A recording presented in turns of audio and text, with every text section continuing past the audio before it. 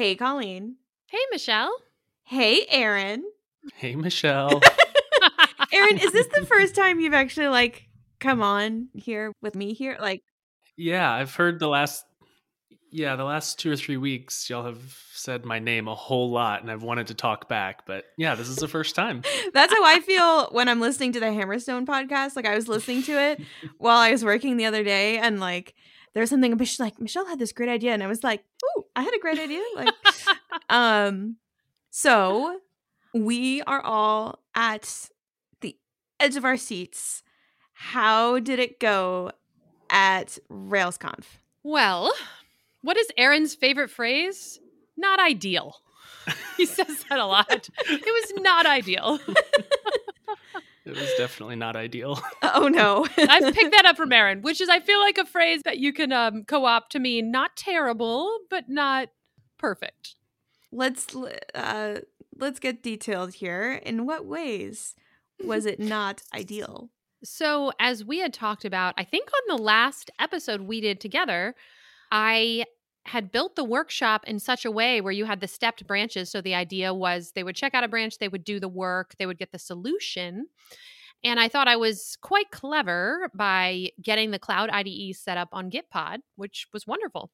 And Aaron and I get up there, and there must have been 180 people in that room. I mean, whoa. Yeah, it was packed. It was huge. Wow. People were sitting on the floor. They were standing on the walls. Dude, sold out crowd. It was a sold out crowd.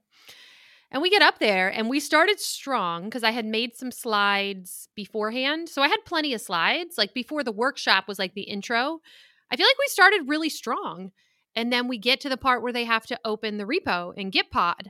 And there was no internet. The Wi-Fi just straight up did not work. Wait, so had it been working the rest of the conference and then it died at this point? Or had it been spotty the whole time as conference Wi-Fi kind of tends to be? I have no idea. It was working fine when no one was in the room. So when we were in the room beforehand, we were getting Colleen's computer set up and it was working just fine.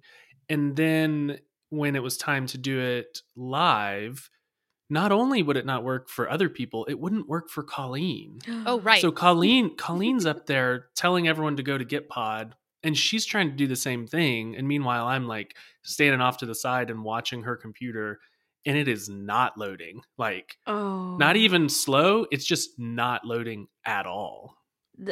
So what did you do?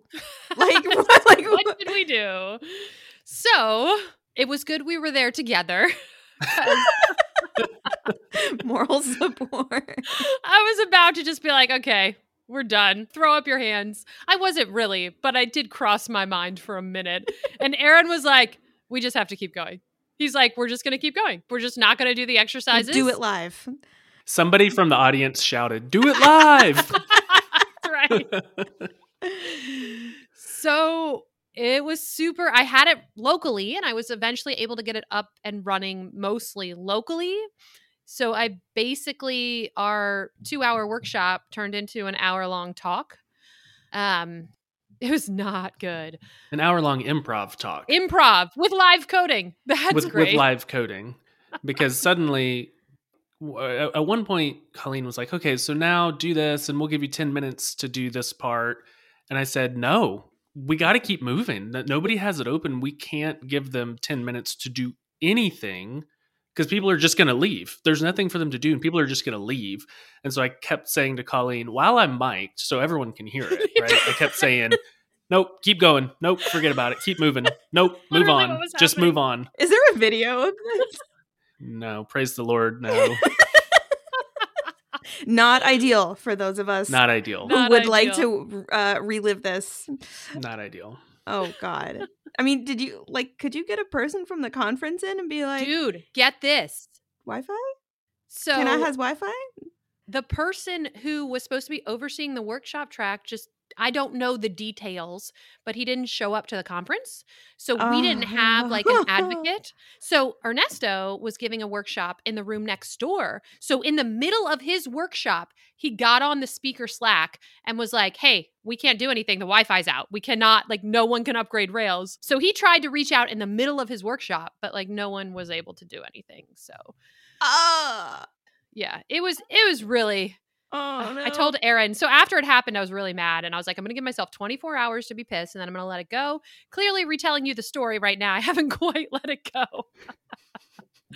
I think that's understandable because you have been working on this for so months. much work, Michelle, right?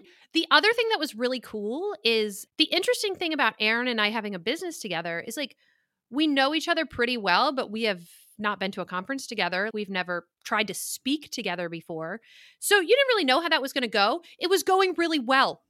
Like I feel like we were doing really good. It felt like very natural and like it felt really good. And then we got to that point and it was just like, oh, it just felt like the whole thing was ruined. So yeah. God, but I mean, so like, how did the people in the workshop react to it? What did they say about the workshop afterwards or while it was going on? Well, actually, people were really gracious and kind. Aww. Several people, even we were having dinner that night and some guy stopped by us at the dinner table and was like, was he the audio guy, Aaron? Didn't he say he used to be in theater or something? Yeah, he said he used to be like in audio production for, I think, like proper bands and stuff. And he stopped by. Colleen and I were eating in the hotel lobby and he stopped and said, hey, I used to do audio production. I know that stuff goes wrong and I've seen people totally freeze and crumble. And I just want to say that you guys did amazing. It's like, wow, thank you for saying that because it felt pretty horrible. But to have people, and he wasn't the only one, but to have people stop and say, hey, I just want to tell you, we were all feeling the pain and you guys did incredible. Like, way to go. So some comfort. Yeah, a lot of people, no one said anything mean. Like a lot of people were very kind and said, it was great and you did the best you could with a crappy situation and, et cetera, et cetera. So for all the people listening who run developer conferences with spotty Wi-Fi, Colleen and Aaron, they are a lock. They can handle it when your Wi-Fi goes right. out. Because like, honestly, I feel like the Wi-Fi is usually, I feel like you get thousands of people in, one like concentration of rooms, all of them trying to use the internet, and it very often goes wrong. Yeah, and it's kind of a catch-22 because what I have learned from workshops of time past is you can tell people how to get the stuff locally, but like almost no one's going to do it. We had one guy who had it locally. He sat in the front row. So I appreciated that. And he was giving us life. He was the only one that had it. And he was just making eye contact and thumbs up the whole time. We relied on him. You always need somebody who's sitting in the front row who's smiling at you. Like if you're giving any kind of talk or workshop, that just goes so far. He was great. But I don't know. I was incredibly frustrated because, the thing about conference speaking and conference talks is you're given a stipend that does not even cover your travel. You are not paid. There's a huge opportunity cost to building these things. Like, it's tremendous. And as both of you know, this was time away from my family on top of my job, like on top of my product business. Like, it was just, yeah. I don't know. I don't know if the cost benefit analysis of this, if the benefit was worth the cost. Did you guys sell anything? Wait, hold on. Did you get the pre-order landing page up before the conference that we talked about? Yes. Oh, okay. Did you sell anything? No. Well, let me tell you. Okay. No, we didn't sell anything at the conference. Okay. However, you're burying a lead here. I feel like there's something else behind this. However, you're just sitting there sipping your seltzer, like just looking at me. I know, right? We have sold 2 licenses, 2 pre-sales. Oh my gosh. Since we have gotten back. Yes, 2 Rails pre-sales. Are they from people you knew previously? One person I know, one person I don't know at all. Stranger money. Yes. Stranger money. Yes. And Michelle, what I wanted to talk to you about as well is Aaron and I, while we were at RailsConf, we had a big talk about sales. Because last time you and I talked, you were like, okay, marketing is one thing, but sales is another thing. Mm-hmm. So we had a big talk about how we're going to be making a sales push going forward here.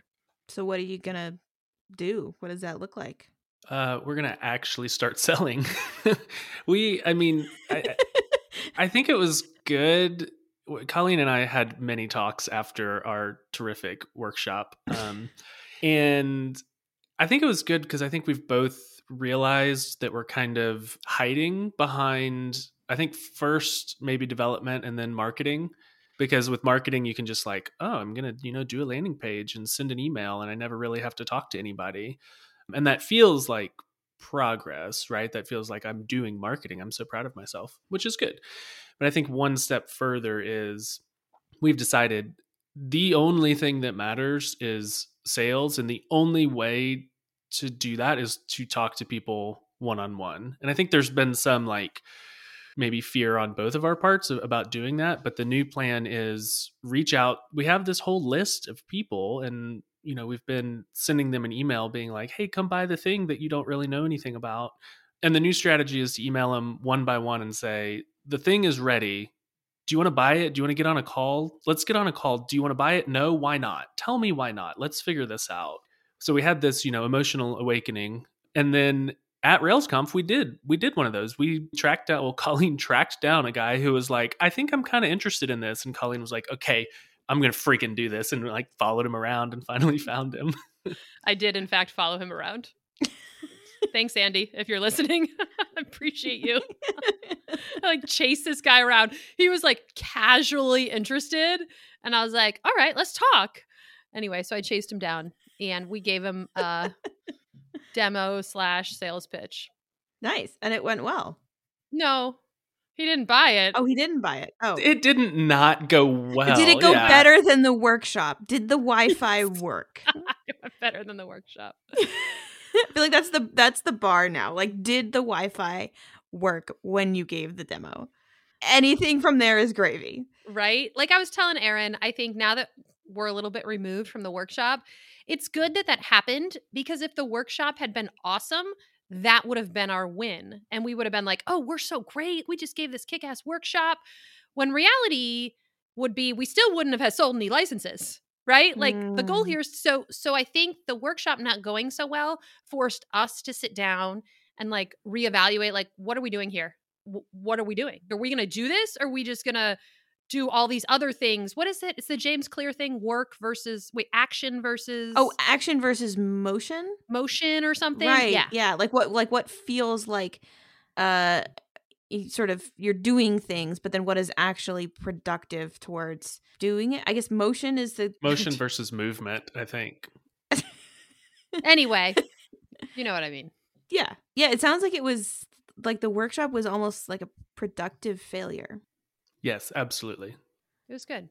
It was kind of, I don't know if you guys recorded this after you came back or what, but I feel like you guys were talking on the Hammerstone podcast recently about this kind of like marketing and sales thing, and how like Aaron, I mean, I think marketing is in your job title, if I remember correctly. It is. So, and like this kind of like shift from marketing to sales, which I think is kind of like a big shift, right? And how you're thinking about selling this. Yeah, it's a big shift for me. I think I am prone to, one, wanting to develop things, two, wanting to do things in bulk. And so transitioning to like a one-on-one sales model is a huge shift for me. I think it's going to be super valuable. Even the conversation we had with Andy was really helpful, because he kept saying things that almost were a surprise to both of us. You would be so proud of us, Michelle. We like customer interviewed, and Colleen asked a question and then tried to fill some awkward silence, and I told her not to. Aaron, he's like, stop. I mean, you were nicer about it, but he was like reached out and put my hand on her arm, and I said, no, let him talk. It's good to have an interview partner. Yeah, it was good to have a partner. I thought that was good. Yeah, so I think this is going to be hugely valuable for us. One, hopefully because we make sales, obviously, that would be goal number one. But it's also going to make our marketing a lot better, because we're going to know what words the customers are using and what pains they actually have. And Michelle, you probably are unfamiliar with all of this. I'm telling you this for the first time. Talking to your customers is a good thing. You didn't hear it from me. You heard it from Aaron. Talk Yeah, that's to your right. Yeah. customers. So, emotionally, it feels better because it feels like something new. It feels like, okay, we can try this new thing and we can make some progress. Because I do feel like we've been in, I don't know what it is, been in motion a lot, but haven't been making a lot of progress. And this feels like progress. Mm. I think it's also like, if you start out on a one-on-one sales model, like you're not committing to that forever. Like, right? You could do that for a while until, you get enough feedback doing this sort of combination sales interview type conversations, which is, pretty common. You can't dive too deep emotionally, but you can get a lot of really good information from it. But like, you don't have to do that forever. You just need to do that until the point where, you're growing enough where, the landing pages have the right words on them, the pricing model is right, like the delivery, you've kind of ironed out all of those different barriers that people have to purchasing. And so like this could be, a couple of months or 6 months or whatever. Like it's not forever that you're going to have to do one-on-one sales. Right. Colleen, what are you thinking about this after doing that? I guess also unsuccessful, but productively unsuccessful sales demo in the hotel lobby. What was that like for you? Well, I'm not gonna lie. What was that last week? We were at RailsConf. It was not awesome because we give this crappy workshop, and then Andy's like, "Yeah, I'm not." Like he liked the product. He was like, "That's cool," but his need profile didn't match up with what we were trying to sell him, I guess. And basically, the reason that is because he has a co-founder and they have a successful business. And we were leaning in. One of the things we've been leaning into is like this concept of we enable you as a developer no longer to have to write these custom SQL reports that your marketing, your customer success team, your co-founder is asking for. And so Andy, we've said his name. So the person we were discussing this with is the technical co-founder. And he made the interesting point that he was like, you're trying to sell this to me, but I need to know if my co-founder is going to be happy with the product. And so it was interesting. So it was really valuable because the end user is actually not the developer. It's the non-technical or the non-developer, right? Right. Oh, okay. But it's the developer who's aware of the problem that they're annoyed dealing with all of these requests. Right. So the developer has the problem because they have to build the reports, but the end user of the product is the non-technical team. Right. So it's kind of an interesting, so it was actually a really useful piece of information. I mean, I guess you kind of talked about this, that like the manager, that like developers don't necessarily value their time as much as they should. Like, and like, oh, I could build this in a week, whatever, right? We've all seen the thing about Dropbox, like, oh, this is trivial. You just spin it up in Linux and then do these 10 steps that'll like take you like 2 days and then it's easy. Right. We also got one of those comments when we launched Yocodio. Thank you, Hacker News. But like, it's the manager who's like, dude, you cannot spend a week doing that. Let's just pay for something that'll do that.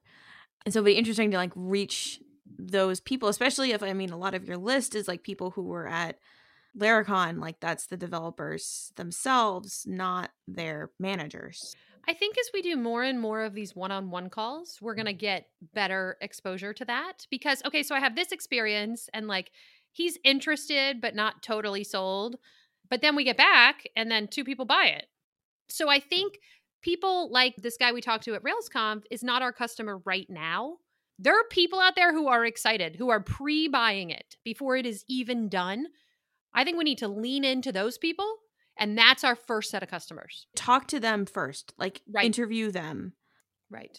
And figure out like what is leading them to pre-buy it. What are those problems? Who is the decision maker on buying it? Like how did that process go internally to even say that they could pre-order it, right? Set up interviews with them. Yeah. So I don't know. I feel like that was really good information. And now we can really dive into these customer interviews. Aaron and I have a goal of doing a call a week, and we're going to be more aggressive about finding those people. We have 500 people on our email list. So we should be able to have plenty of calls. Yeah. Okay, but hold on. Before we go, we need to thank our wonderful supporters of this podcast. I guess I'll do the read today. I think you did it last time, right? I did. Yes. Okay, so we want to give a huge thanks to all of our listeners who've become software socialites and support our show. You can become a supporter for $10 a month or $100 a year at softwaresocial.dev/supporters. Chris from Chipper CI, the daringly handsome Kevin Griffin. I still can't believe he has me reading that. But Mike from Gently Used Domains, Dave from Recut, Max of Online or Not, Stefan from Talk to Stefan, Brendan Andrade of Brightbits, Aaron from Tuple. Who is that? That sounds like a cool guy. Maybe we should have him on the show. Alex Hillman from the Tiny MBA, Remy from Memo.fm, Jane and Benedict from Userlist, Kendall Morgan, Ruben Gemmes of Signwell, Corey Haynes of Swipewell, Mike Wade of CrowdSentry, Nate Ritter of RoomSteals, Anna Mast of SubscribeSense, Jeff Roberts from OutSeti, Justin Jackson from MegaMaker, Jack Ellis and Paul Jarvis from Fathom Analytics, Matthew from Appointment Reminder, Andrew Culver at Bullet Train, John Coster, Alex of Corso Systems, Richard from Stunning, Josh, the annoyingly pragmatic founder, Ben from Consent Kit, John from Credo and Editor Ninja, Cam Sloan, Michael Copper of Newsy Proposals, Chris from URL Box, Kaylee from Tosslet, Greg Park from Trait Lab, Adam from Rails Autoscale, Lena and Alex of Recapsy, Joe Mazzolotti of RailsDev.com, Arvid Call, James Sowers of Castaway.fm, Nathan of Develop Your UX, Jessica Malnick, Damian Moore of Audio Audit Podcast Checker, and Eldon from Nodal Studios. Thank you so much to all of our supporters. And Aaron, Colleen, I guess that wraps us up for today. Thanks for having me on. See ya. Huge thanks to all of our listeners who've become software socialites and support our show. Chris from Chipper CI, the daringly handsome Kevin Griffin, and Mike from Gently Used Domains, who has a nice personality, Dave from Recut, Max of Online or Not, Stefan from Talk to Stefan, Brendan Andrade of Brightbits, Team Tuple, Alex Hillman from the Tiny MBA, Rami from Hovercode and Rocket Gems, Jane and Benedict from Userlist, Kendall Morgan, Ruben Gamez of Signwell, Corey Haynes of Swipewell, Mike Wade of CrowdSentry, Nate Ritter of RoomSteals, Anna Mast of SubscribeSense, Jeff Roberts from Outseta, Justin Jackson, MegaMaker, Jack Ellis and Paul Jarvis from Fathom Analytics, Matthew from Appointment Reminder, Andrew Culver at Bullet Train, John Coster, Alex of Corso Systems, Richard from Stunning, Josh, the annoyingly pragmatic founder, Ben from Consent Kit, John from Credo and Editor Ninja, Cam Sloan, Michael Copper of Newsy Proposals, Chris from URL Box, Callie of Tosslet, Greg Park from Trait Lab, Adam from Rails Autoscale, Lana and Alex from Recapsy, Joe Mazzolotti of RailsDevs.com, Proud Mama from AppleNet LLC, Anna from Cradle, Monsef from Ruby on Mac, Steve of Be Inclusive, Simon Bennett of Snap Shooter Backups, Josh Smith of KeyHero.io, Jesper Christensen of Form Backend, Matthew of Works Cited, Chris of JetBoost.io, Daryl Shannon of Docomatic, Laravel's, a community for Laravel developers underrepresented due to their gender, Brendan from Feederloop, Pascal from Sharpen.page, Lynn Romick from Konbini, Arvid Kahl, James Sowers from Castaway.fm, Jessica Malnick, Damian Moore of Audio Audit Podcast Checker, Eldon from Nodal Studios, Mitchell Davis from RecruitKit.